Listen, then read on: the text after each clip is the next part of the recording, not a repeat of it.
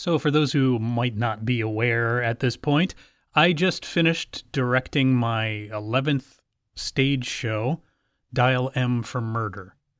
And this mini-sode will be my post-show game.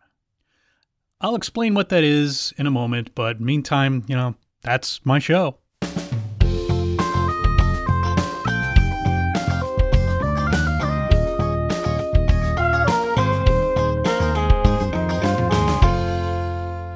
Okay, so this is giving me the opportunity to put some new content in the backstage show that's actually theater related and still have an episode, or at least a mini-sode, for That's Our Show.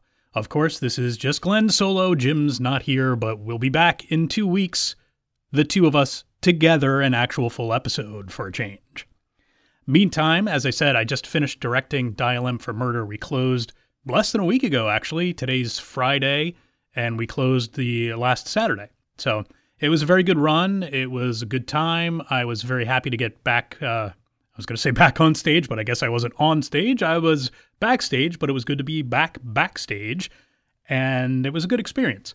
And I kind of decided, I was trying to come up with a clever name for this episode. And I was thinking, well, sports stuff, usually do like a post-game show. So this is a show, not a game. So why don't I do a post-show game? So that's what I'm going to be doing. I have a program where I have kind of taken the cast and the staff and numbered them from 1 to 20, and I'm going to roll a 20-sided die, and I'm going to talk about whatever comes up. So that's my game. So let's start rolling. All right. Started off with a 14. That brings us down to the staff, and that is sound designer Kevin Robinson. Of course, you have actually heard, if you've listened to all of our episodes, you've heard Kevin Robinson before. He's been on both the Backstage Show and That's Our Show. He's actually, I believe, the only guest we've had so far on That's Our Show. Nope, that's not true. We also had Jim's wife last week. Anyway, so Kevin also does sound design in theater, and I had him do the sound design for me for Dial M for Murder. I have worked with Jim as a sound designer before. I have worked with Kevin as a sound designer before. Both of them do excellent work. I've also done sound design myself. Kevin was kind of roped into this in the last minute. I was kind of figuring I would do it myself, and then I'm like, why bother doing something when there are other talented people out there? I can take that off my plate. Kevin was kind enough to step up and do that for me, and did an excellent job. I did not provide a whole lot of direction for him. He was asking me at the beginning, and I kind of just said, oh, well, I'll get to it, and I never really got to it. So he went through the script and came up with everything, and did a bang-up job. So that's my first roll. Let's roll again. Ooh, a 1. That's going to be from our cast. That is Margot Wendes, Andrea Frassoni. Andrea, I have worked with before in Dracula years ago. I mean, directed before. I've also been on stage with her in a few shows. Andrea came to audition. She had asked me about it and was originally not going to audition because what was in her mind was the movie, the Hitchcock movie, which I have not even seen yet, but I plan to watch it next month. So Margot in the movie is quite a bit younger and I guess very helpless. This is, again, what I've heard about it. I haven't seen it. So I wanted a stronger and somewhat older Margot. Not that I'm calling you old, Andrea. So Andrea just embodied what I had in mind for the role and did a fantastic job, and I was thrilled to be able to have her in this production. Let's do another roll. 3. It's another actor. That is Tony Wendes, John Barker. John was a newcomer to the theater. This is Barley Sheaf Players in Lionville, Pennsylvania, where I have directed many times. John came and auditioned and did a fantastic job at the audition. I was, however, hesitant to cast him at the beginning because he's a little bit older than Andrea, who played the character that he's supposed to be married to. He's a little bit older than who I wanted to cast for Max. So age-wise, I was concerned he wouldn't fit in with the rest of the cast. However, as it turned out with what I had to work with, he was definitely the best choice, and I'm very glad that he did accept the role, even though I wasn't considering him at the beginning because of the age thing. He colored his hair because he does have gray hair, and he fit in just fine.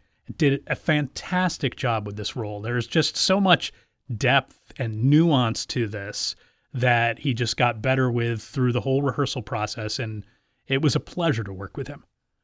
Let's do one more roll.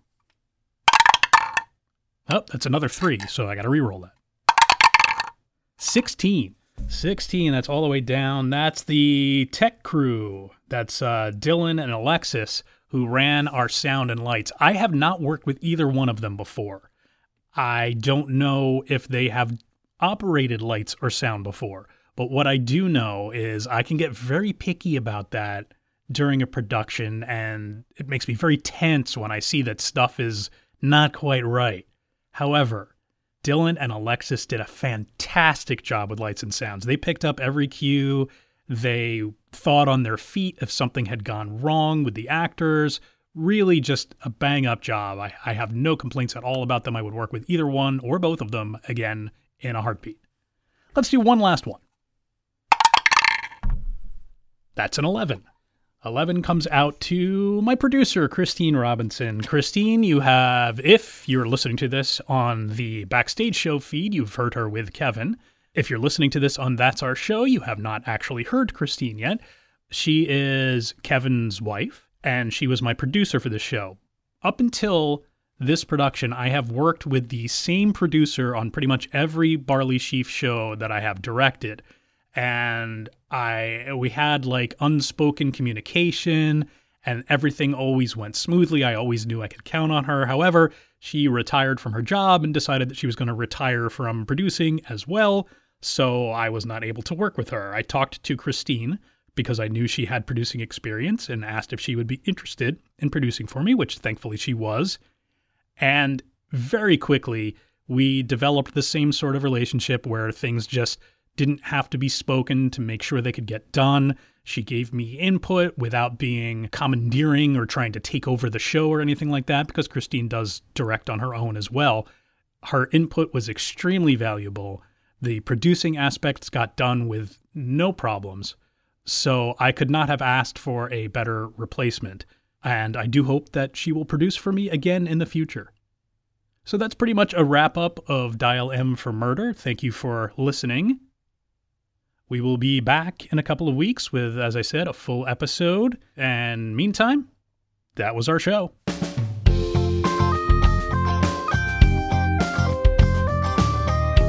You can visit us online at show.backstage.link. Or if you have some comments, you can email us at show@backstage.link. The Backstage Show is engineered by Jim Balseric and edited by Glen Eric Reed. The backshit, I don't know what that is. And